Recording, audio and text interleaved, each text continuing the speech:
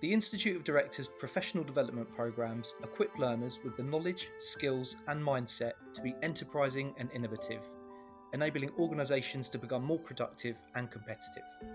The IOD's programs ensure directors develop an awareness of their interpersonal skills, legal and business knowledge, financial acumen, ethical questioning, decision-making abilities, and the highest standards of professional conduct. The IOD is the only institute in the world to offer internationally recognised qualifications designed by directors for directors under Royal Charter. For more information on IOD training, visit iod.com today.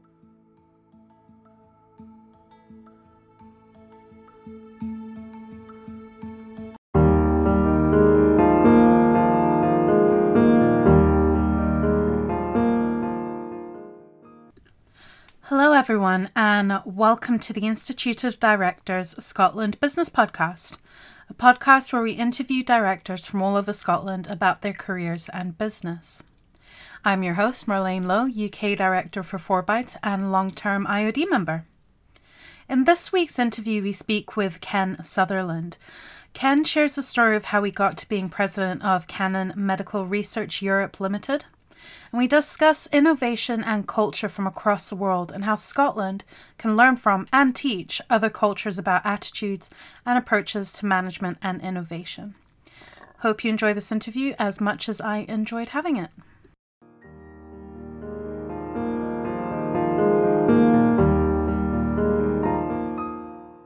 Yeah, so it's actually quite an interesting background I have, really. I'm technically an engineer, I guess, by background. Electronic engineer and software engineer from many years ago. I did my degree and then my PhD, undergrad degree and PhD at Edinburgh Uni. Mm-hmm. But the bit I got interested in was not really the engineering bit. I got quite interested in data. And particularly, I got interested in the way that images are viewed. And I also got quite interested in the way that video is made and a bunch of stuff like that, and the patterns within data. And that's kind of been the theme that's carried on throughout my career.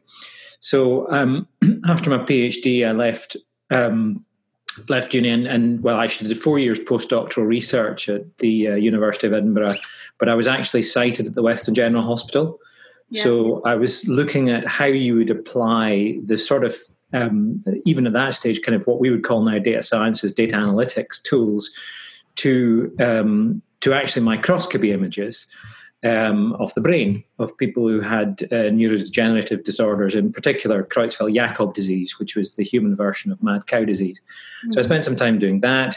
I actually spent about 4 years doing that, but then I realised that I really didn't want to be an academic, didn't want to be a researcher, didn't see myself as a professor or a lecturer, and wanted to get into business. So decided to just basically go out and find a job. I ended up working for what was a kind of software engineering company, worked for several different companies, and ended up now working for Canon Medical, which again is in the medical domain. I've been doing this for 13 years now.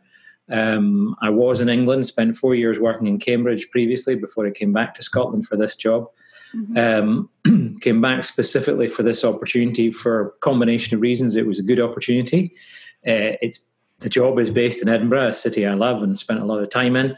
But I also came back because I was in a relationship with someone who I'm still with, and she was based in Edinburgh.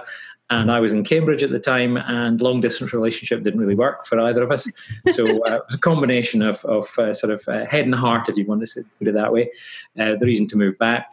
But I definitely haven't regretted that, because the business I joined is now part of a major multinational, Canon, which is the camera company, printer, scanner, document imaging solutions company. A very large global company, Japanese-owned, but a global company in its approach.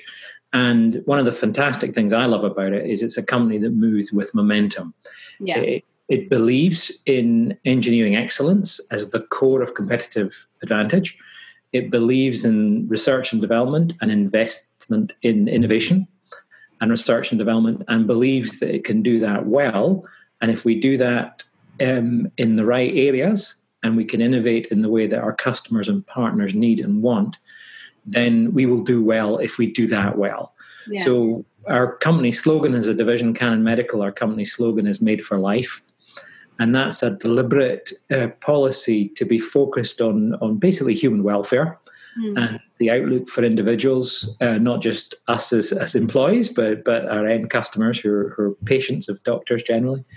And it's a really interesting place to be. So I've become quite divorced from the actual engineering over time. The company I run now is effectively an R&D services company, but I'm company president of that, which means I have management, governance, board of directors type level position. So I'm responsible for the organization. It's about 140 people.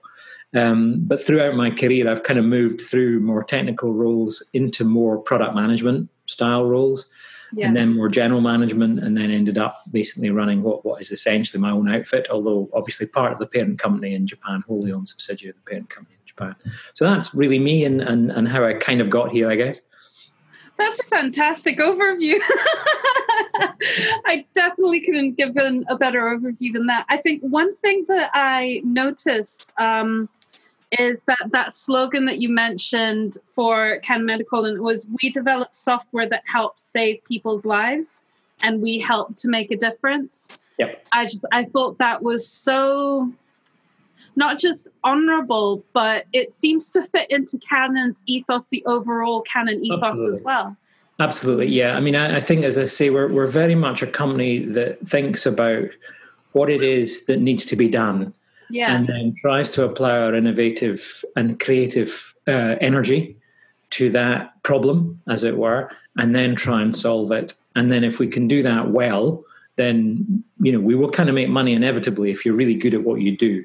Yeah. It's interesting that when we were an acquisition by what became Canon Medical, and I met company in Edinburgh, wasn't owned by them at the time when I joined, but I met the guy who was really our transition manager when we were acquired as part of the company, an American guy called Fred. And he met me and he said, if you want to work for a Japanese company, you've got to be hardworking, honest and intelligent. And if you're all of these things, you'll do really well. And I kind of reflected on that for a little while and said, well, I'm some of that anyway, at least enough of that I can get by.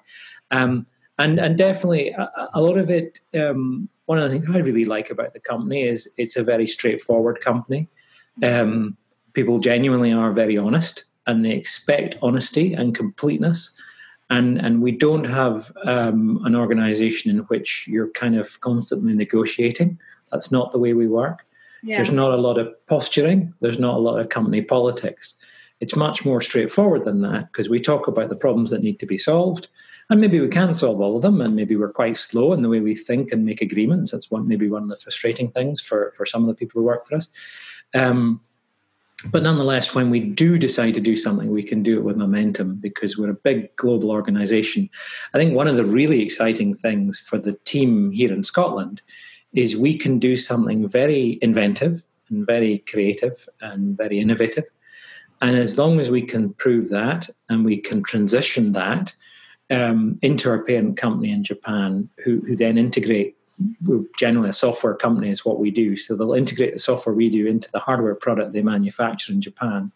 And then they sell it and market it and install it in 150 countries around the world.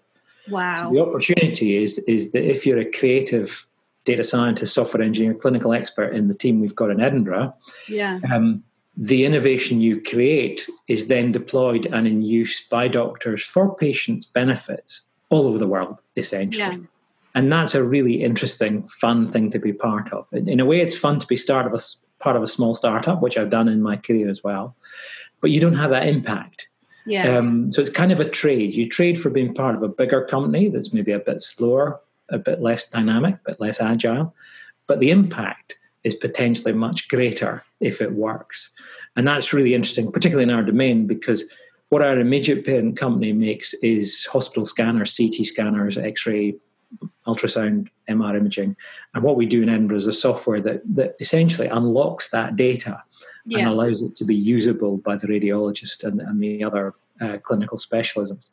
And that's a really interesting place to be. Most of the employees are people like me, either scientific or engineering background or software engineering or whatever. And it's actually a fantastic opportunity for most of us to be part of something that again, we can engage with as individuals. So we're engaging with a company that's kind of looking to do something worthwhile. But then as individuals, we can be fulfilled by the fact that we're doing something useful. Yeah. So I want to come on to that concept of innovation in a minute, but I think tied to that is your decision, your personal decision to go into engineering. Yep. Because, and forgive me on timelines here, going into engineering, it didn't have the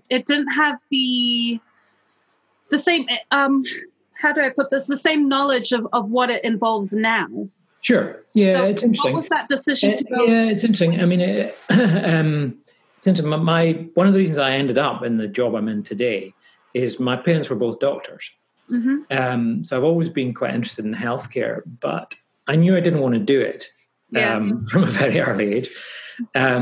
And at the stage I was at, when I was a kid, when I was in school and sort of, I guess, early 80s, before I left school to go to the university, so early 1980s, that was the time that personal home computing was starting to completely boom. Yeah. So people like Sir Clive Sinclair was making the ZX Spectrum and products like that when I was a kid, when I was still at that kind of teenager, just about to leave to go to university age, and the BBC Micro, as it was called. So home computing was suddenly a thing at probably a mainstream level, in truth. And I think that's part of it for me, was that I kind of got a bug there about that, the software and actually the link to engineering, because the fun bit about software engineering, certainly when I was a student and when I was at uni, was that actually what you made potentially was you made little things that then interact with a piece of hardware. So I wrote a piece of software that made a little LED pulse and things like that. I mean, they're trivial nowadays, but at the time it felt magic. Yeah. Like that software. So it was an interesting time, different time. I think, I guess it was of the time where the potential of technology was starting to become visible. Certainly hadn't proven itself.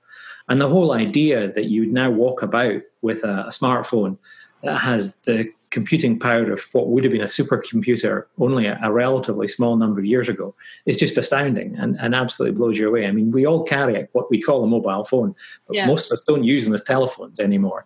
We use them as a computing platform, generally speaking. They're a computing platform, or they're our GPS, or whatever they are. Yeah. Or the camera. I mean, their most popular cameras now are smartphones rather than, again, cameras. It's an interesting change over time. So you were quite at the forefront of this, and dare I say, a bit of a pioneer when it comes to the link between engineering and software.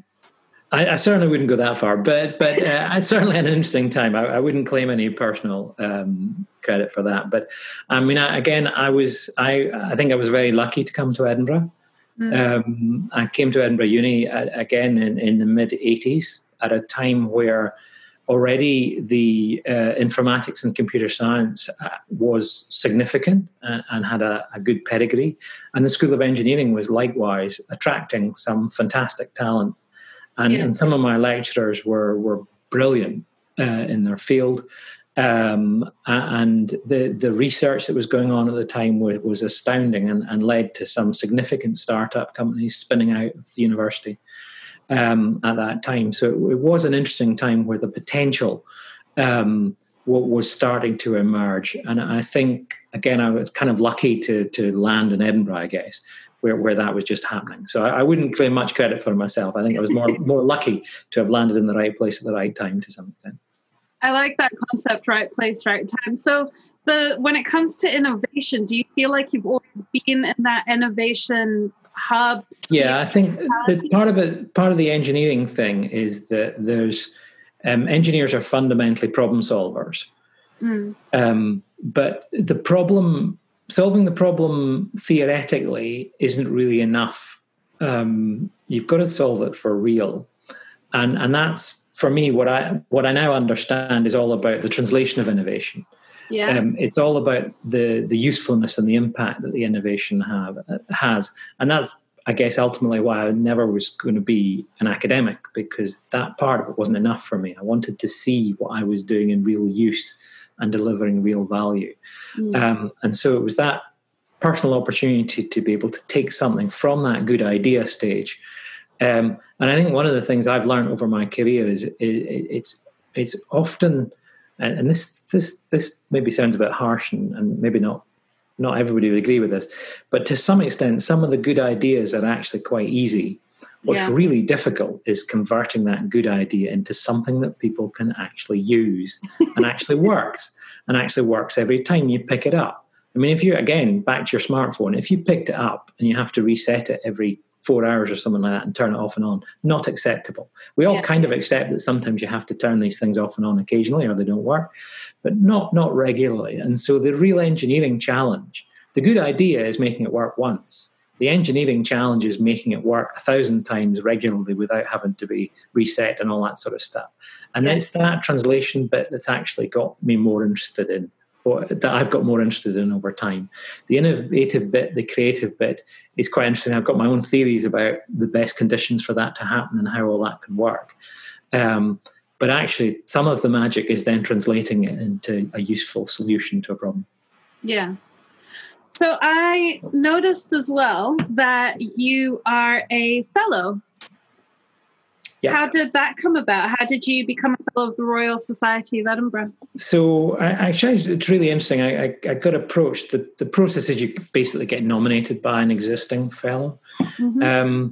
And one of the things that's happened over the time that I've been back in Edinburgh since I was away is I've got more engaged with the broader community and life sciences sector. Partly because it is interesting, we're right at this kind of convergence between technology and life sciences.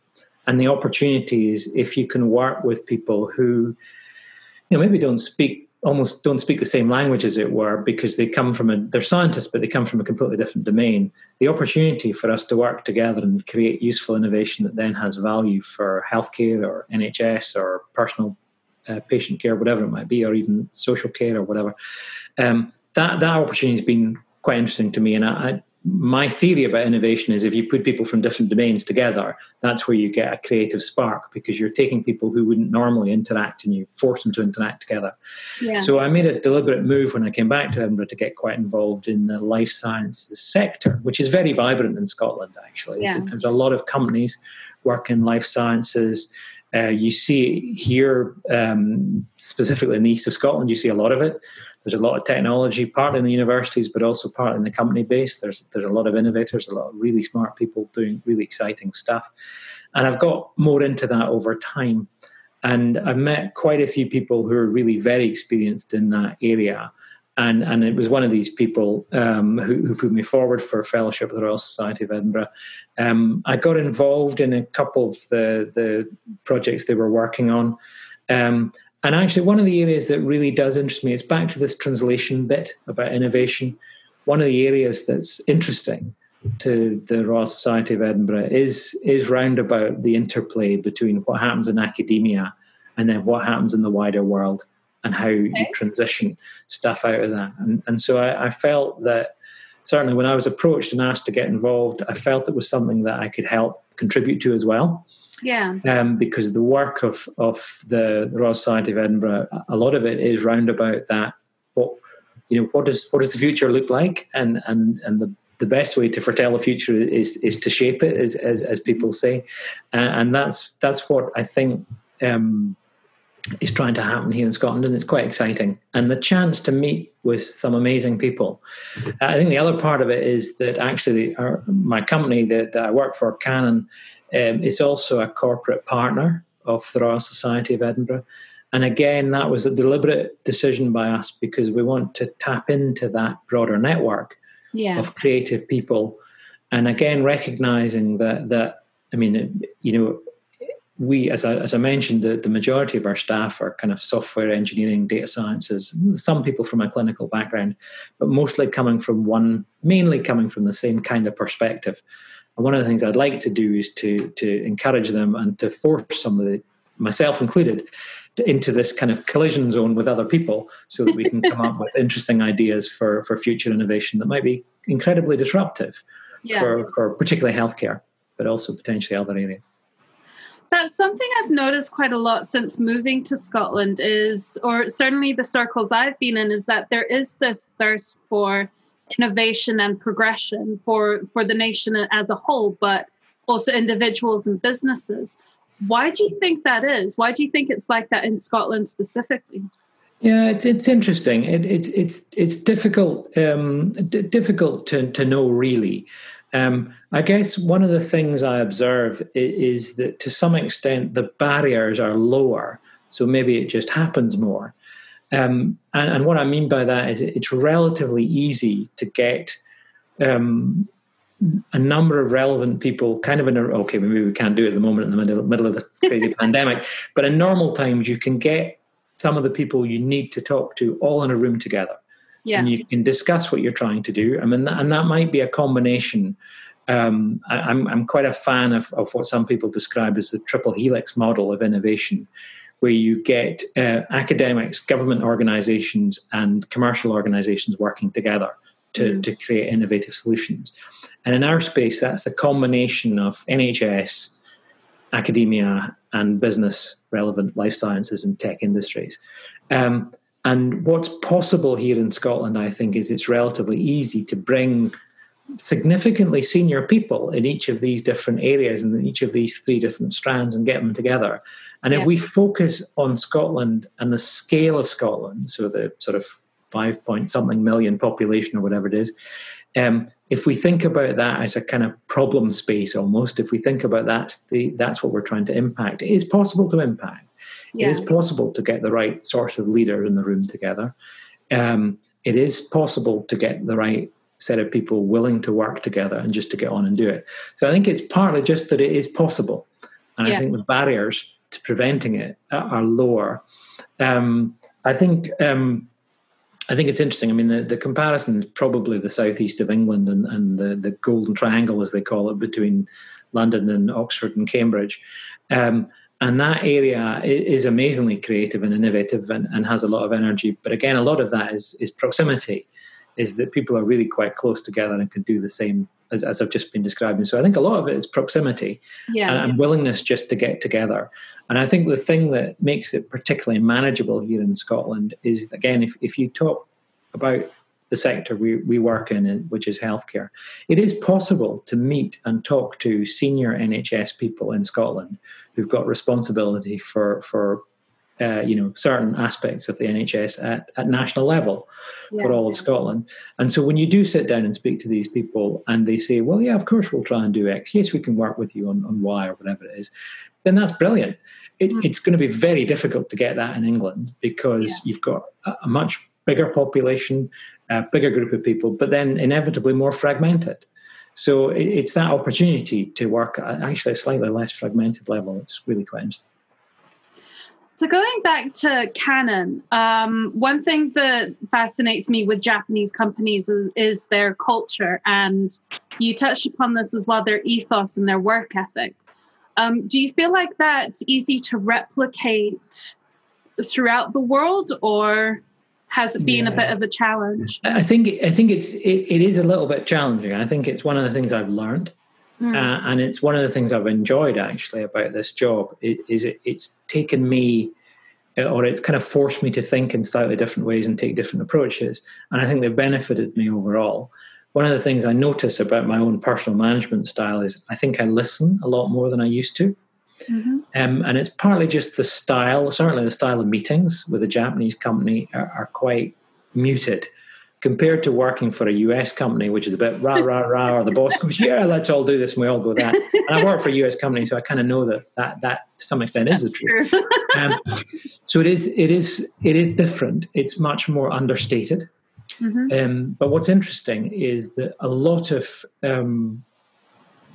effort goes into building consensus. Mm-hmm. And what that is means it feels almost like endless discussions happen. But the process is that if someone's got quite a radical idea and they're working with a group of other people to try and get their agreement, what happens is you get this gradual kind of grinding where eventually you get to a point where everybody kind of agrees and then you can push forward. Whereas I think what happens very often in British companies or American companies or whatever it is, you don't really get to that point, but you push it forward anyway because you've just got to push forward, and then it sometimes doesn't work. And so certainly the model seems to be that if you take everybody's concerns on board early on, when you've got a radical approach, a radical new product concept, or a different way of working, or a major change management project, whatever it might be, if you take everybody's views into consideration and you take the time to listen to them and to take on their concerns, can't necessarily please we can never please everybody, but at least you've listened to them, you've tried to take on board what it is their concern is. When the final decision is made, they're much more likely to be receptive to it and supportive of it because they've had their chance to input at least. And so that's one of the differences I see. It's quite difficult to mimic because it's very it's very high bandwidth discussion. It involves a lot of discussion, a lot of I've got a Japanese guy working for me now who's on secondment from Japan for 2 years as part of our leadership team to the organization in Edinburgh. We've got a really good working relationship. His English is excellent. We work really well together.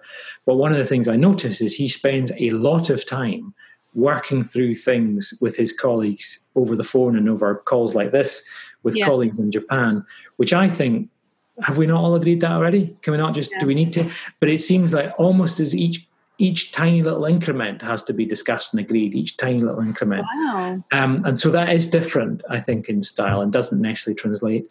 Although one of the things I noticed from certainly Canon's approach is they don't want us to be a Japanese company. They want us to be a Scottish company owned by a Japanese parent company. And their worry is if we adopt too much of their approach, then maybe we'd lose some of our own creative spark, is their concern.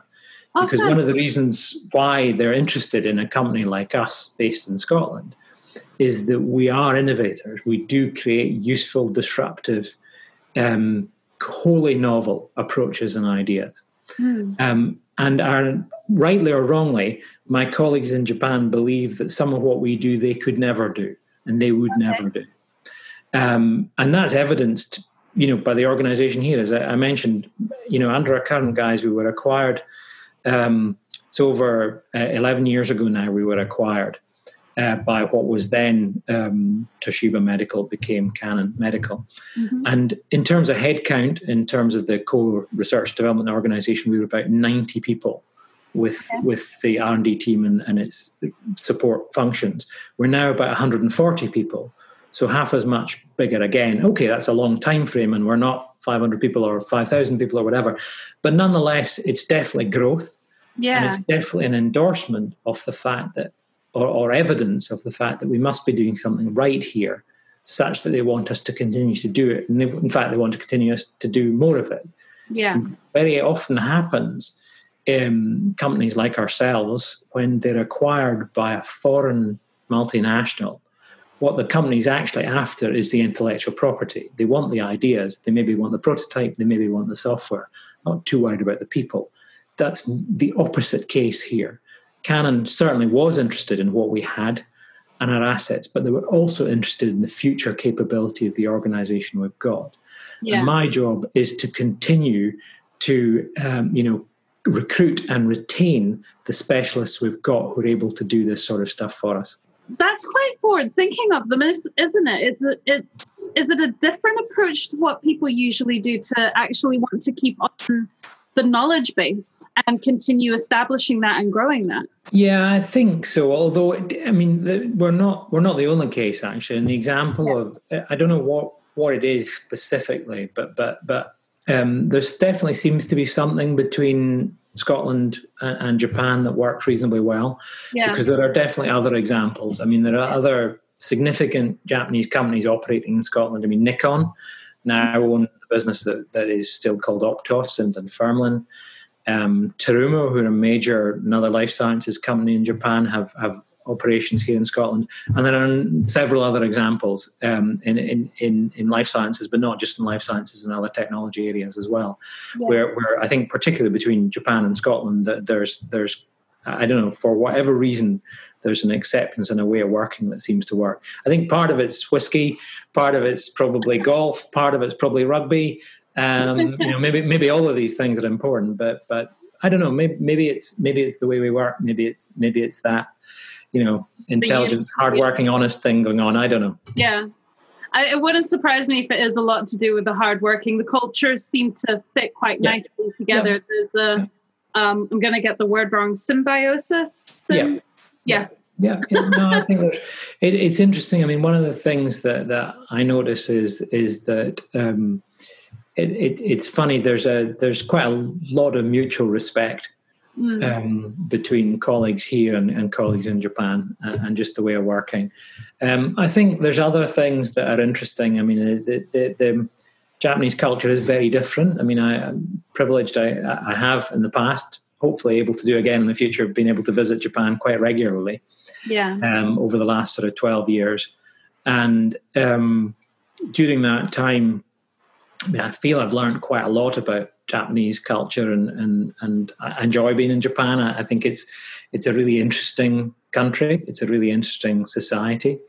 I mean, the food's marvelous. The sceneries are beautiful in certain areas, and the people are very friendly, and you feel very safe. It's very, it's really quite different in a way from some of what we see here. And it's interesting. I mean, I think there's something in there that allows, I don't know whether it's particularly Scottish or whether it's British or whatever it might be, but there's certainly something here that works for these companies. Or, as I say, we're not the only example, so there must be some pattern here that's repeatable. And hopefully repeatable for others as well. Absolutely. And that's one of the things that's interesting for other companies, whether it's specifically in our sector in life sciences, or whether it's tech or whatever it might be, or even fintech or future areas that people might be in. There's no reason why that model wouldn't be repeatable, where a company ends up being acquired or having a Japanese parent company, and then even though it's just a subsidiary that's here in Scotland, they can't continue to grow as we have, and as there are other examples. So one thing that I'd like to ask you, and it's a bit of a two-parter here. We've talked about Scottish culture, Japanese, American. What is something that Scottish leaders and business owners could learn from both the Japanese and the American way of doing business? But also, what could we teach them? What is something that we are particularly good at that we could teach them? Yeah, these really good questions. I wish you'd given me some advance warning to think about these ones. So I think there's an approach. There's a determination actually that is really interesting. So there's a Japanese thing about perseverance. Mm-hmm. And about almost never giving up. And sometimes to the point of going, what on earth are you doing? Is that really worth doing? And sometimes we might give up. And that's one of the things that's really interesting, I observe in Japanese culture. And it's actually true in US culture as well. You get a strong, we're not going to give up on this thing. We're a team. We're going to do this. Yeah. So that's one of the things I see. I think one of the differences I see, particularly between US and Japanese culture, is that US is really much more individualistic. Mm-hmm. And individual success is much more important than company or family or organizational success. Within Japanese business culture today, still at least, there's a lot of loyalty to your employer. Yeah. And there's relatively low attrition and transfer. I mean, a lot of people still, even at my sort of age, and younger, will only or may only work for one company during their working career. Wow. Which is pretty unusual for us nowadays, if not unheard of, probably. And that's really interesting. It's a slightly different contract between informally, not the paper contract or the legal contract, but there's a slightly different informal contract between the employer and the employee in that situation, because to some extent employers in Japanese culture are a bit more paternalistic, probably. Okay. And that's the opposite for US companies. I mean, people transfer very quickly. They'll leave their job very quickly if they feel the wind's blowing in the wrong direction. And likewise, the company can be quite brutal about shedding staff if things are not going well. Whereas, to be honest, I think Japanese culture and Japanese business approach is to try and hold on. For example, in the middle of the situation we're in at the moment with the COVID pandemic, the direction we're getting, and I'm getting from our company leadership in Japan, is that we're a healthcare company. We're a technology company working in healthcare. Healthcare is going to need more of what we do at the end of this. So we need to come out strong. And so we need to continue to invest in research and development and innovation so that we come out of this as a company strong, but also able to deliver the innovation and the products and the technology that our customers and partners need. And we'll only do that. And again, the direct instruction I'm getting from my boss in Japan is the only way we can do that is to maintain a well-motivated team of experts who are creative and have the skills and tools and assets to allow them to be able to do that creative work. So it's very much a long-term approach from our Japanese parent company. Again, slightly different, I think, in most cases now from US culture, which is a bit more short-termist. And here as well, in the UK, is also a bit more short-termist. So that's the differences and some of the things we can learn. So I think we can learn from the long-term approach. I certainly think we can learn from the kind of loyalty thing. I think it's quite interesting.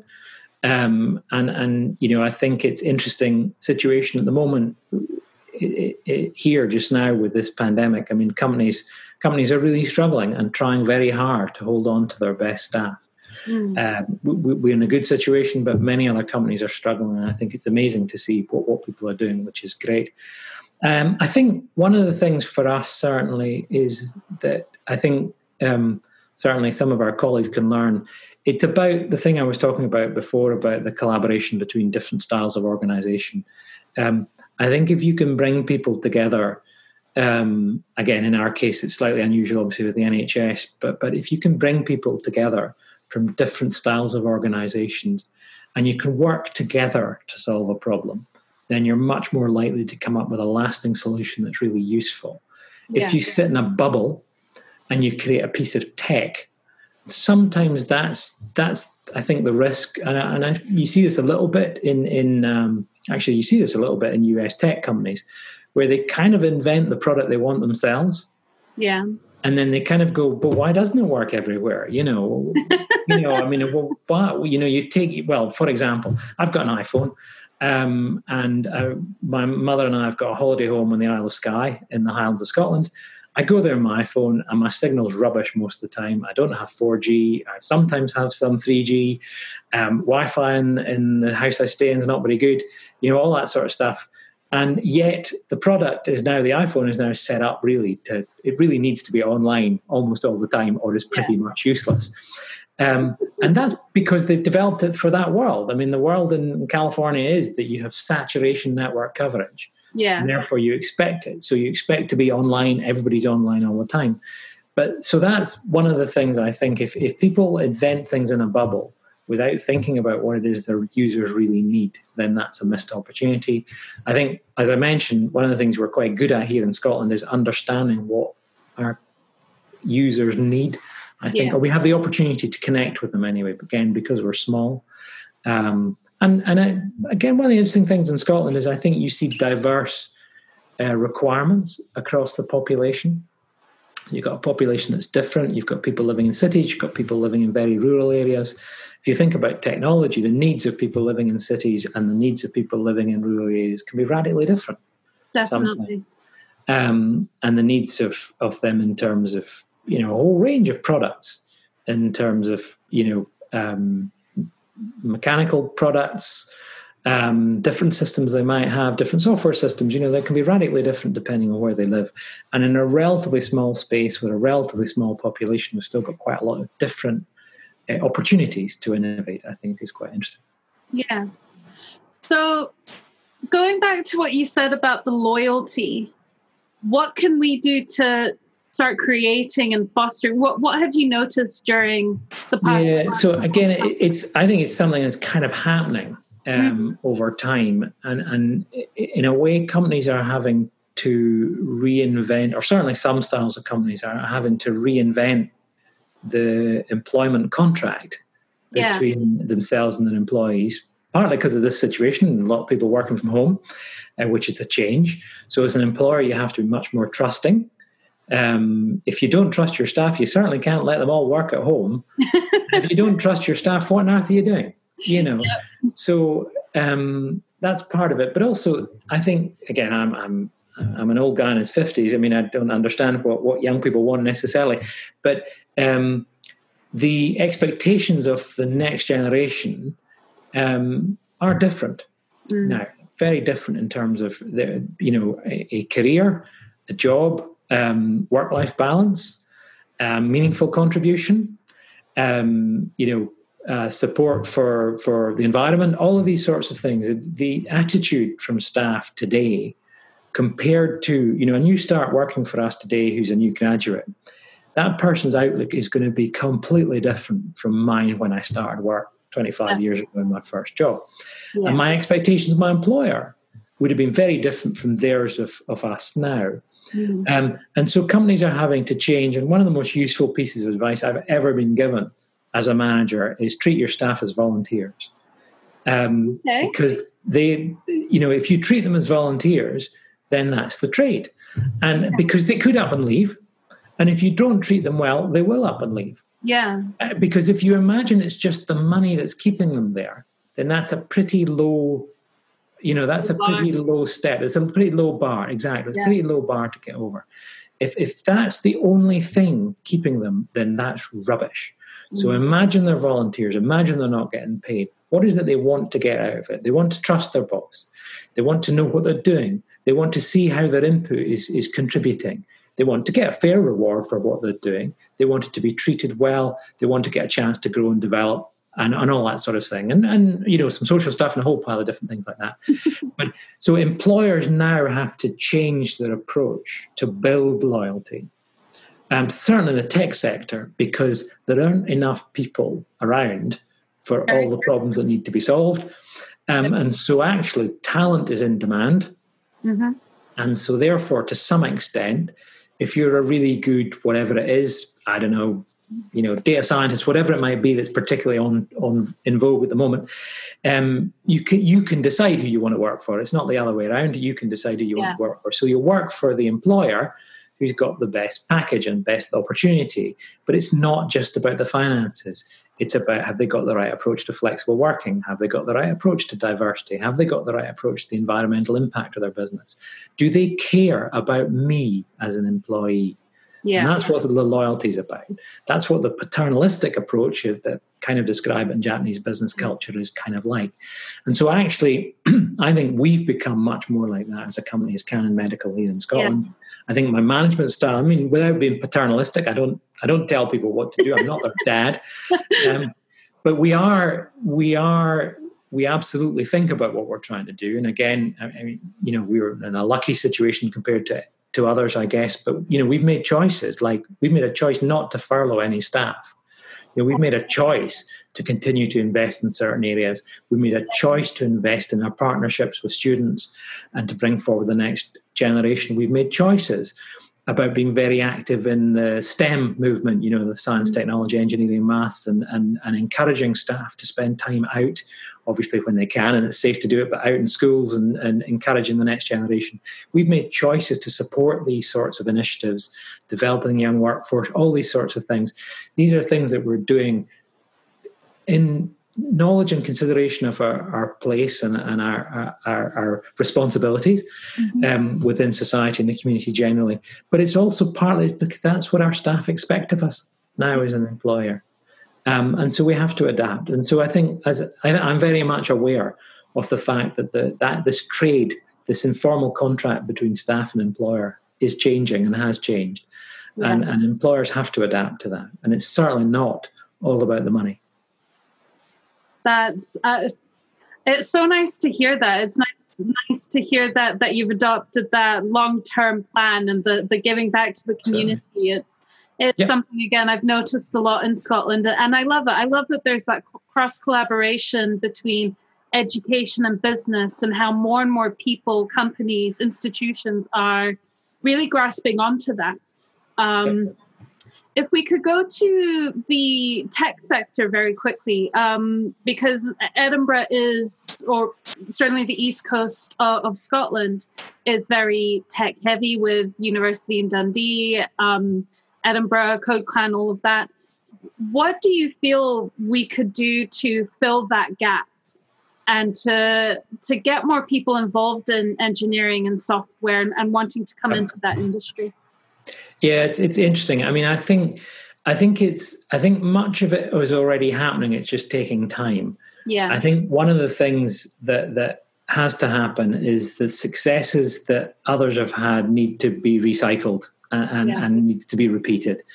So, the successes of companies like Skyscanner and FanDuel and people like that, the people who've been successful in these companies need to come out of these companies, which they have done, get involved in other companies, help mentor other people, help fund other people to do exciting stuff and to recycle.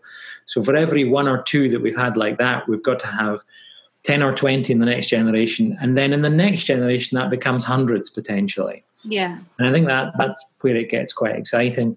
I think there's much talked about, by more experienced people than me about the mechanics and the support systems that are required to help these companies to work. And I think some of that already exists.